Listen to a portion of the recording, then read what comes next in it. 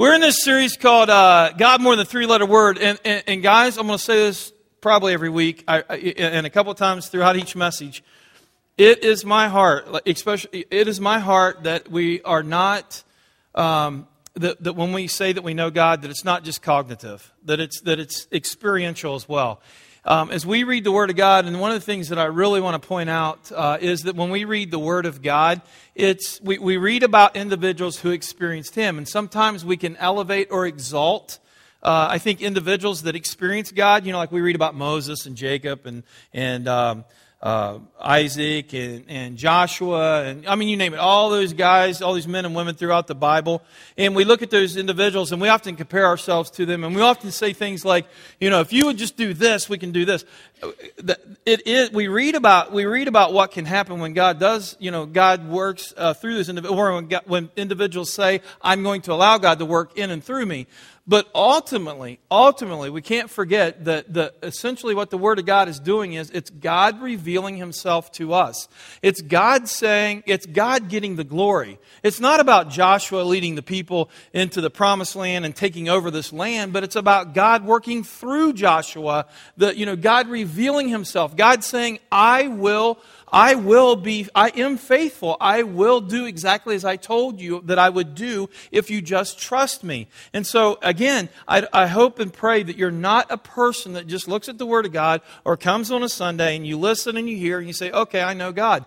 No, it's about experiencing Him. It's about you hearing how God was faithful through the lives of these individuals and through the life, as we read the Word of God. But it's you stepping out in faith and putting to the Word of God, kind of to test in your life. And so, and by doing that, you begin to truly experience God, and your relationship with Him becomes so much more intimate, so much more vibrant and loving and dynamic. Today, I want to take a look at someone. I've actually preached this message numerous times, and I love this message. And it's kind of ironic because as I thought, man, this is the one I want to go to when we talk about as we experience God. God invites us in to do His work. We touched on it last week a little bit, but as we get to know God, He again invites us in to do His work. And if we respond, if we respond, we come to know Him in a very intimate way. And I was thinking about this individual by the name of Gideon, and I've preached this before, and I want to do it again, but it's so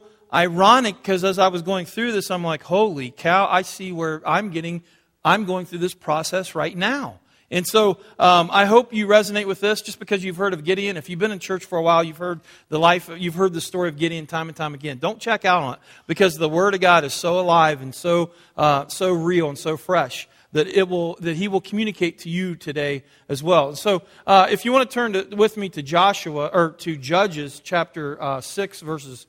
We're going to look at verses 2 through 6. I want to paint the background a little bit about Gideon. If you're somewhat unfamiliar or sketchy with him, he's a classic example of someone that was really kind of just an average, ordinary guy that became a national hero. And he was used, God used him in a very profound way to do something, to literally save the nation of Israel. And so as just kind of paint the background here a little bit, as we pick up in chapter 6 of Judges, verses 2, we see Israel at their very lowest point, or their verge of extinction. And what I mean by that is this. In the book of Judges, we see about 6 or 7 different spirals of the life of Israel. And what is taking place is the Israelites, the people of Israel, would begin to, essentially about 6 or 7 times, it would say, and they did evil in the eyes of the Lord. And every time they would do that, God would bring in another nation or somebody else to bring them back to Him. Because He would bring, as we're going to read today, He'd bring a country in, a nation in, to literally destroy them almost to the point of extinction, but not. And and this is where, guys, this is where it's so ironic for us. We see the classic picture here. It's like we never, ever, ever get it through our minds until we reach the bottom. Right? Until we reach the end of our ropes. We talked about this in a series one time. For some reason, and I wish it was different, and I think it could be, but for so many of us, even as Christ followers, it's like we have to get to that breaking point before we say, okay, God, come save me. And that's the way it was with Israel. God kept saying, if you do this, this is what's going to happen. He would send prophets to them saying, this is going to happen, this is going to happen, this is going to happen. Better turn from your ways. We're not going to turn from our ways. We don't. Next thing you know, they get crushed. Oh, God, please save us. Now, God, out of His faithfulness and love, saved them. But it's like, I want to ask the question, why do we do that to ourselves? It's like, it's almost as if it's like this, we want to destroy ourselves. But there, and that doesn't have to be that way. But we find this illustration being played out so perfectly here. God sent this nation by the name of Midian to come in and to destroy them. They were 135,000 strong. They come in. They were very ruthless warriors. They come in and literally raided and raped the countryside. And when I say that, I'm not saying we came, as bad as it is, they came in and took over the nation of Israel. That's just not what they did. But they came in and they literally destroyed stuff. Just literally destroyed stuff. Ripped up their crops. Killed everything. They were just extreme. They were a very extreme, ruthless nation that was coming in and taking them over. Israel was so scared that it forced them to literally go off and live in caves and hide from these Midianites. So it wasn't just some as if there could be a peaceful takeover. You know what I mean? It was they were very ruthless, and so they were very scared. They feared everything. And as we read this is what we find with the nation of Israel right now. We find a nation that is literally, spiritually, emotionally, and economically bankrupt. And I think of the United States. We've been through some stuff, like economically and things like that. And you have the good old patriotic, a spirit that comes through and says, no, we're going to stick through it. We're going to make it. We're going to make it. We're going to make it. And you see some positives, in our economy and things like that. Not so here. Here, they were literally totally, spiritually, emotionally, and economically bankrupt. Their last hope was that they were driven to despair, they were helpless, and they were hopeless. And that's what we find. And in Judges chapter 6, verses 2 through 6, it says, "And the hand of Midian overpowered Israel, and because of Midian, the people of Israel made for themselves the dens that are in the mountains and the caves and the strongholds. For whenever the Israelites planted crops, the Midianites and Amalekites and the people of the east would come up against them. They would encamp against them and devour the produce of the land as far as Gaza, and leave no sustenance in Israel, and no sheep or ox or donkey. For they would come up with their livestock in their tents. They would come like locusts in number. Both they and their camels could not be counted. So they laid waste the land as they came in, and Israel was brought very low because of the Midian. And here's the key. And the people of Israel cried out for help to the Lord." Okay? They cried out to help for the Lord. God, in His essence of love, God, in His essence of faithfulness, is going to deliver them. And He goes and He approaches the guy that we're going to talk about today, the guy by the name of Gideon. Guys, this is what I want you to understand here. This is where we fall in the same category right here, in the sense of God's got something He's going to do in this particular situation, and He's going to use Gideon, someone who is, as we're going to see, so unlikely to do the job, but God is saying, I want to invite you in to do something with eternal significance. It's that same message that God is inviting you in today. When you have a relationship with God, it's not just cognitively knowing Him. God's at work all around us in reconciling lost and dying souls to Himself. And God is coming to each and every one of us saying, I want to use you. I want to invite you in. I want to give you this awesome opportunity to experience something like you've never experienced before. I want you to taste something. I want you to see something. And when we do, like we're going to see with Gideon, when we do rise up to that challenge and we receive that, our relationship with God ceases to become one of just knowledge, but one of very much intimacy. And so God, the first thing I want to share with you is this. God invites us in where He is working. And a lot of times when God does this, what can happen, as we'll see here, we often start with this excuse that says, well, God will never use me. And as I'm standing here talking, I'm sure there's some of you sitting out there this morning that's saying, you don't really know what I've been through. You don't know some of the decisions I've made. You don't really know my life. That's true. I don't. God does. And I'm telling you, from reading the Word of God, God still wants to use you. And as we're going to see, there's a process. And I want you to take a very close look at this process. As we look at this story, that's what we're going to look at, is the process that God uses. And as the story begins, we find Gideon in the backside of verse 11. We find him literally in the bottom of a wine press beating out wheat. He's hiding from the Midianites. He's scared. He's afraid he's going to lose his life. He's afraid they're going to come and take his food, what food he does have, that they're going to take all of that and just, again, do their ruthless thing. And so he's hiding out. That's where we find Gideon. And oftentimes that's, kind of like where sometimes where we find ourselves and we say, you know what, God can never use me. I just don't have that courage or whatever. We often can resonate with Gideon's personality. As we read this story, we see that he was a very timid and insecure person. We see that he was afraid of his own shadow and he had very low self-esteem, that he felt inadequate, that he probably had an inferiority complex, and he was plagued with self-doubt. As we read this story, 3 times he is sharing with us this self-doubt that he has.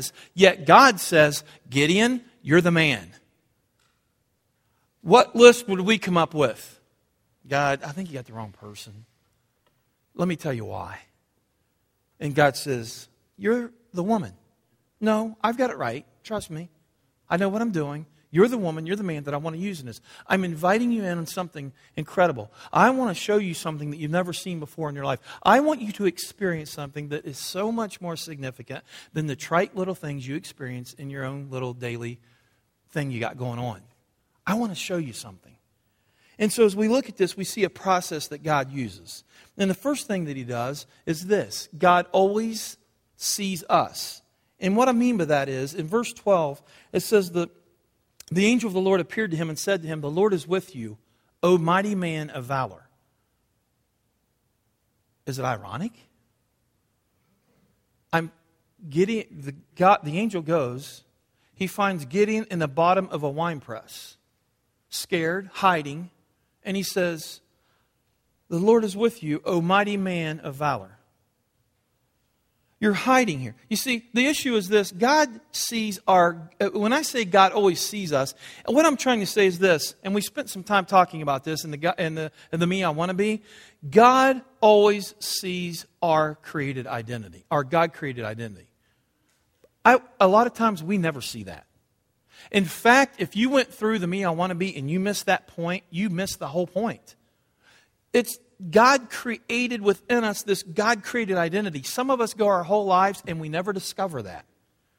Some of us will go our whole lives and we never understand our God-created identity. We continue to struggle with so many other things. We continue to get distracted with so many other things. And we never get to that point to where we allow God to strip all that junk away and show us who we truly are. Just like I was sharing with you last week, I was talking to a gentleman who said he had placed his faith and trust in this idol over here, and he said his whole identity came from this. I don't know what you may have at times, but there's and we're going to look at this through this whole process. There's things that we get so wrapped up in where we say, this is me, this is me, this is me, when it's not you whatsoever.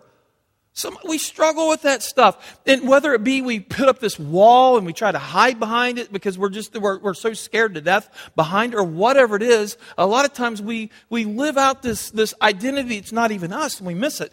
God always sees our true identity. He's the one that created us.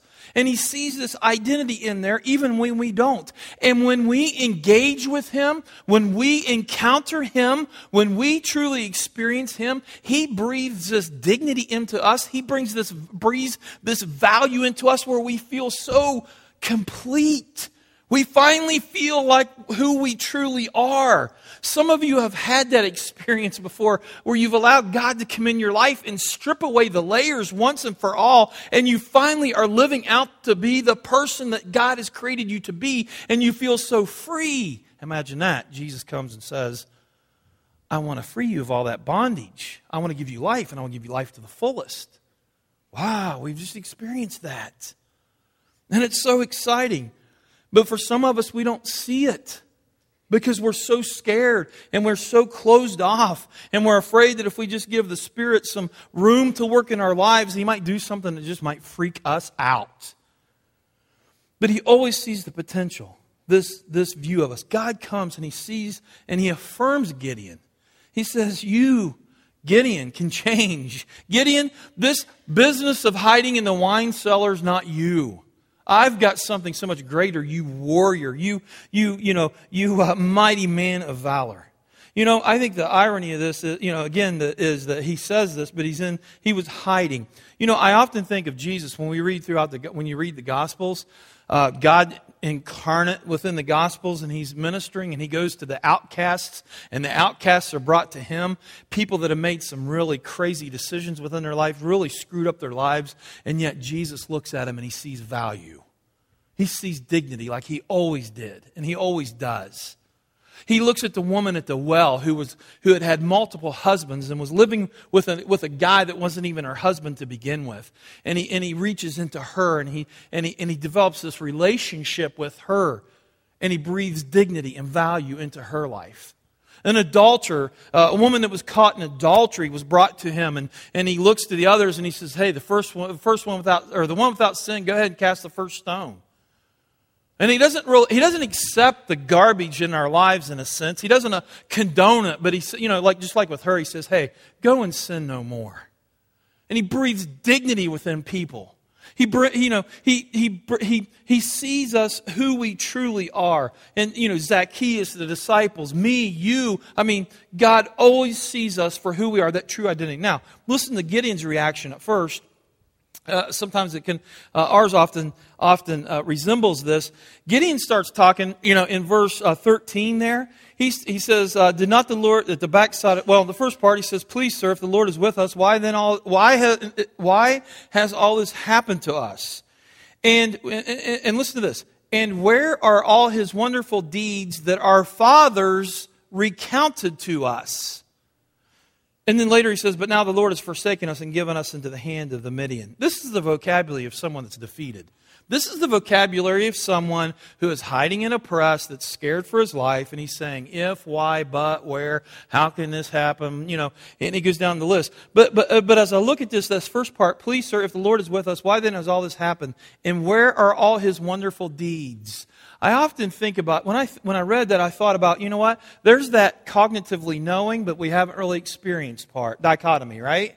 Hey, I heard about all these stories over here, how we experienced God, how, all these deeds that God did, all these things where God showed up, and, our forefathers, or our fathers told us about these stories time and time again where God showed up.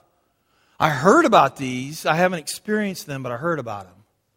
And then you got the other side where Gideon's going to experience them firsthand a little bit later on. But as he's in this process, he begins to, start providing excuses. And he says to him in verse 15, "Please, Lord, how can I save Israel? Behold, my clan is the weakest in Manasseh, and I am the least in my father's house." And here come the excuses. "God, let me tell you why you can't use me. God, I know that you're trying to invite me in on this really cool little process you got going on, but let me share with you. I get that maybe you're so busy you don't really know me. Let me just share with you me, okay? Let's just get to know each other here for a second. Number one, look where I'm from, my hometown." This is what Gideon says. "Look at my home. I'm from a dusty place. I'm from Blissfield, Michigan. We got a lot of farm dust, a lot of farm chemicals and stuff." That hurt, didn't it? I'm just from Blissfield, Michigan, southeast Michigan. A little small town. Everybody knows each other. Everybody talks about each other, and stuff like that. I come from the wrong family. I wasn't born into this family that's going to go out and save a nation, God. I was born into this family who doesn't have the financial backing to really put me through this. We start doing this campaign thing. I don't know where we're going to get the resources to do that. And second of all, I'm really the youngest. I'm the youngest of, here's the truth. Many of us miss God's plan for our lives because we truly don't see ourselves the way God sees us. Okay? We don't see we come up with all these excuses. Again, we lay them all out before God. And look at God's response in 14 and 16 there. He says, "And the Lord turned to him and said, 'Go in the might of yours and save Israel from the hand of Midian. Do not I send you?'" I like that. "Oh, I'm sorry. I'm sorry. You must be confused here. Am I not sending you?" Again, I'm sure I'm breathing a little bit of criticism in here, sarcasm. "Did I not send you?" But I will be with you. And the Lord said to him, but I will be with you, and you shall strike the Midianites as one man. God's answer to us, or to him, is just as he answers to us in these situations is, when we have the insecurity, he breathes in assurance, saying, you know what, this isn't really you doing it. It's going to be me working through you. That's the exciting part. I'm sending you. And when I send you, you can't fail. Let's be very clear, Gideon. I wonder how many of us in here are missing this message this morning, where we're not truly understanding that when God invites us in on His work, that when God establishes this invites us into this love relationship with Him, and He says, I want you to be a part of something so much greater. I wonder how many of us miss the fact that God truly sees who we are. And I don't mean He looks and sees the junk and stuff like that. He doesn't condone that stuff. But He sees you. He sees the value. He sees who you truly are. That's the first phase of the process. The second one is this. God wants you to experience Him. And what I mean by that is this. Gideon had a personal experience with God. That day, Gideon met God face to face. And because of that little encounter with God, at some point, Gideon built an altar, which a lot of times throughout the Old Testament, they would erect these altars every time they would experience God in a very profound way. And throughout Scripture, there's various times where God would say, I want you to build an altar, I want you to build an altar, because when your kids come back, when the next generation after that sees that, I want you to be able to say, that's where God showed up. That's where God did this incredible miracle.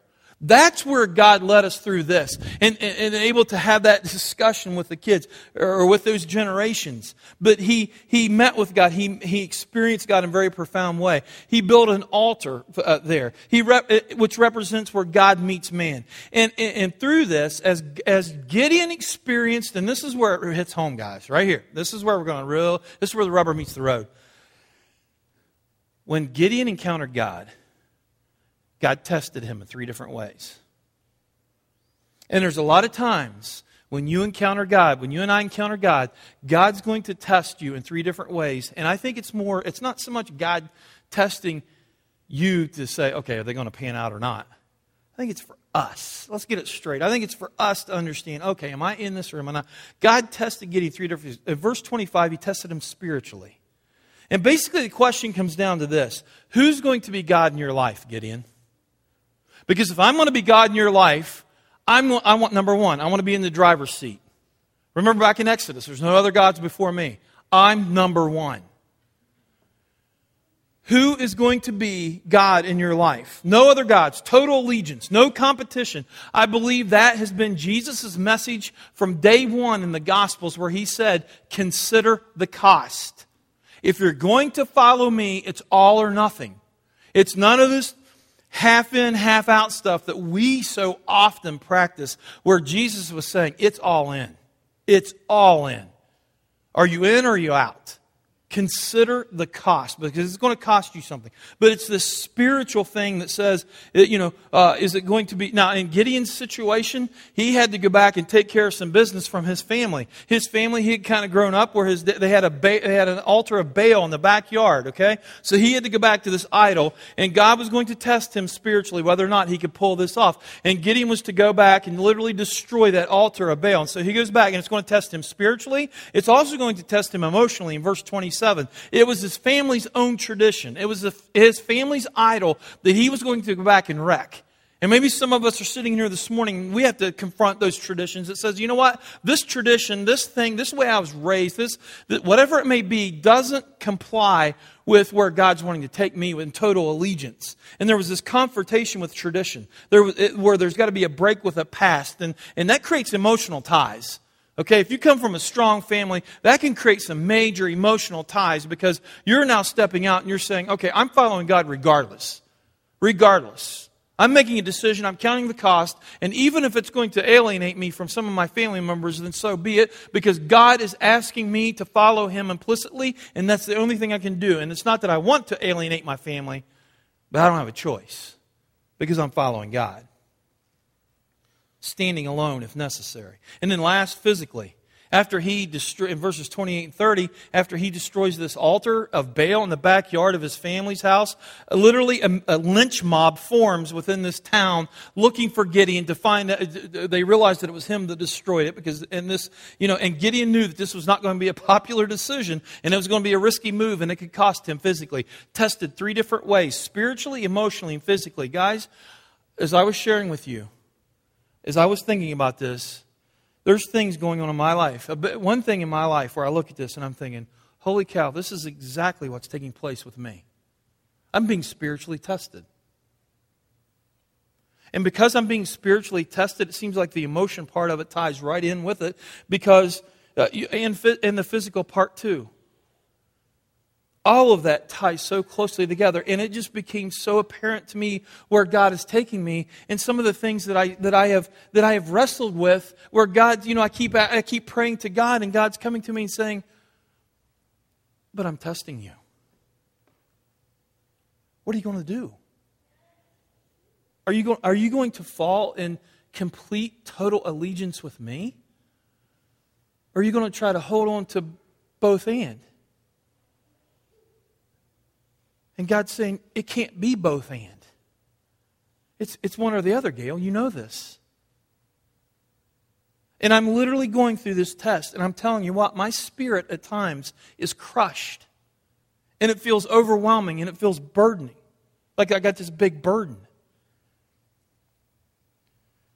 And I'm thinking about this, and I'm like, wow, I'm in this. I'm right smack in the middle. How am I going to respond? Let me finish, and then I want to close out with some personal things. But point number 3 is this: God uses the weak. God works through the weak. In verse 34, now Gideon is ready to be the leader, and God had promised His Spirit's power, and now it's going to be reality, right? God clear at the beginning said, "I'm the one that's sending you." Let's be very clear: it's not you, it's me. I'm going to send you. And now, after Gideon comes through the test, after Gideon affirms spiritually, he's being affirmed emotionally and physically. After he passes that, he works through, he gets it. Now he's ready to be a leader, and God literally gives him the power through him. In the Hebrew, it literally means the Spirit clothed Himself with Gideon. You talk about power. It's the Spirit taking you and clothing Himself with you. Now there's a big difference, I think, between me allowing the Spirit to work through me, right? At least that's how I see it. Where I am so surrendered that the Spirit is consuming me, clothing Himself with me. That, I think, takes tremendous surrender. And back to that testing part. But it also shows you how, that we're weak, but God is going to use us. And when God does that, can I ask you guys a question? How are you going to fail? How are you going to fail? It's not going to turn out the way you thought it would. So now you're the determiner. You're the one that's going to determine whether it's right or wrong. You're going to determine what the metrics you're going to use to measure that. This is about God. And when God's using you, God's literally taking you and inviting you in on something incredible. God is literally clothing Himself. The Spirit is clothing Himself with you. God put on Gideon's body, Philippians 2:13. But listen to this. How many of you remember Paul Harvey? Remember him? He died not too long ago, right? Does anybody know when? I don't either. Recently, right? What was his famous tagline?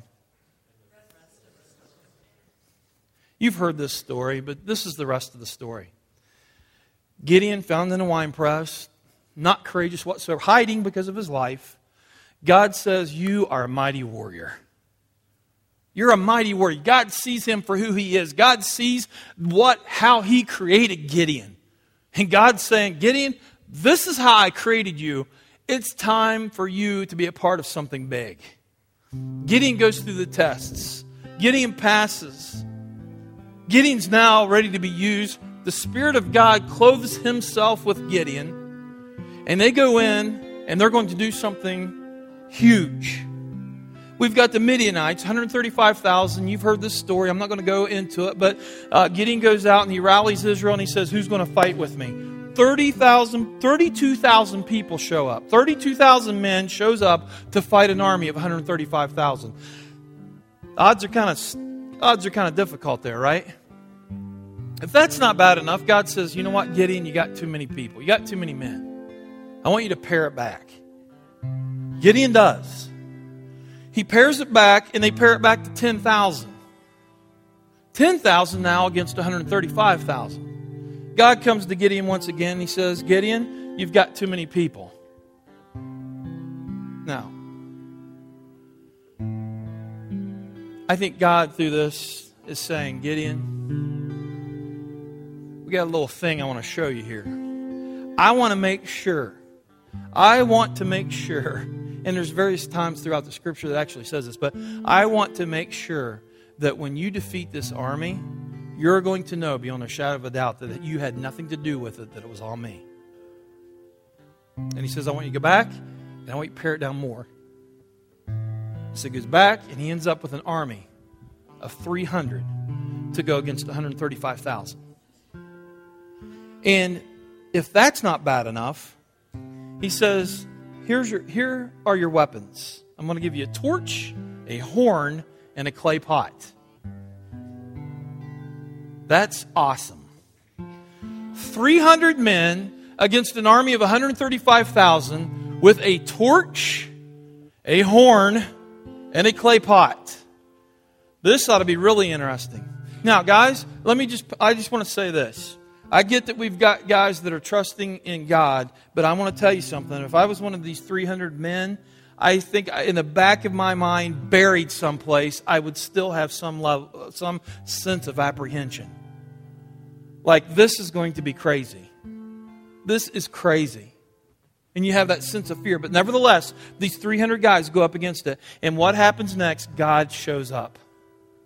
God tells them as they go in that here's what I want you to do. There's a time where I want you to blow your horn and flash, crash or break the pot so that the light shines and everything. And as they sat there and watched that, the Midianites literally turned on themselves or killing themselves, ran. They were just absolute chaos taking place. And they didn't really have to do anything besides just what God told them to do was, blow the horn, smash the clay pots and let their light shine. That was it, essentially.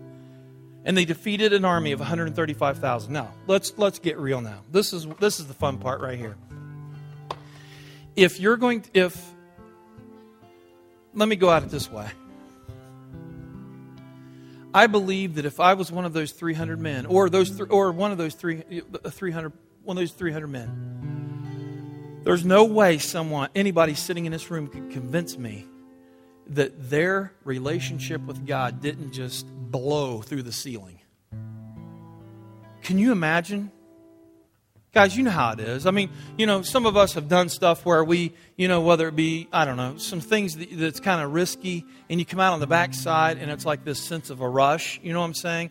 Anytime there's that risk of hurting yourself or losing your life or something like that, there's that adrenaline rush and you're like, that was cool. Let's do it again. We lived once. Let's do it again. Right? Can you imagine what there's no way I bet you these guys in Gideon were like, what's next, God? Let's do this again, man. That was a rush. That was a pure rush. I can't imagine the stories they told to one another as they sat and they said, can you imagine? I'm breathing into this. I get it, but I'm looking more into this than what's there. But I can only imagine these guys sat around and said, did you see the looks on their faces? Did you see how they just crushed? They just turned on one another. They just killed each other. Did you see what just took place? I mean, I can't imagine the stories that they told as they came back, giving God glory, saying, God showed up. If it wasn't for God, we would have been annihilated. There was 300 of us, and we defeated this huge army. Guys, there's no way you're going to tell me that they just only cognitively knew about God. Those 300 guys in Gideon truly experienced God, and I think by them truly experienced God, stepping out in faith and following where God was leading them, I believe that their relationship with God went through the ceiling. I believe it became so much more intimate. I believe it became so much more real that they were ready to tackle anything for God. That's what happens when we experience God. If you're sitting in here this morning and you have this blasé, complacent relationship with God, you're not experiencing Him. That's hard, isn't it? That's hard to hear. Now you're thinking I'm judging you. There's no way you're going to convince me that a relationship with God is meant to be stagnant, where you're kind of going through the motions. And we go through those from time to time. But I believe today, as I always have, that the Spirit of God is in here and He's saying, you may be experiencing me to the fullest, but I want to take you deeper. I believe He's in here today and He's calling on people. He's inviting people into a relationship for the very first time, saying, you can have life. Not just eternal life, but you can experience life to the fullest. I'm going to give you something that's going to be absolutely exciting. I don't know where you are today. I don't know where you are on that journey. That's not my call. But I do believe, again, as I just said, that God's Spirit is in here this morning saying, I want to take you deeper. I want you to go deeper. I want you to go deeper. I want you to go deeper. I want you to experience me more. I've got things that I want to show you. I've got areas that I want to, that's going to knock your socks off. Are you going to come along? Are you going to come along? Or is He kind of hitting you kind of where He's hitting me right now, where He's saying, Gail, I'm trying to take you someplace, but you're struggling on me here. You've got a thing here you need to knock out, because I want to take you deeper. I want to take you deeper. I don't know where you are, but I pray that you would just allow the Spirit to have that freedom within your lives. And would you respond to it? His invitation, His call, His promptings, however He chooses. I pray that you would just respond in obedience, however that is. Maybe you need to pray, whatever. But I pray that during this last song, that we would just open up our hearts in this sense of true humbleness and surrenderness, contriteness, and just lay it out there before God. Would you do that as we close with the last song? Lord God, we thank you that you are a God that loves us. You're a God that doesn't give up on us. You're a God of love. You're a character of love. You never act out of character.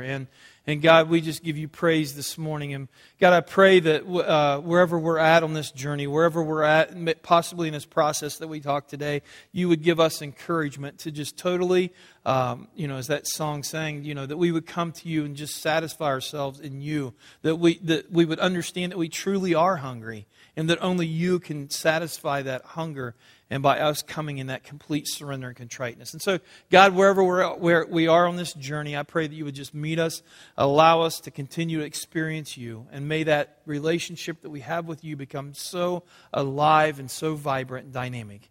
And I pray all this in Christ's name.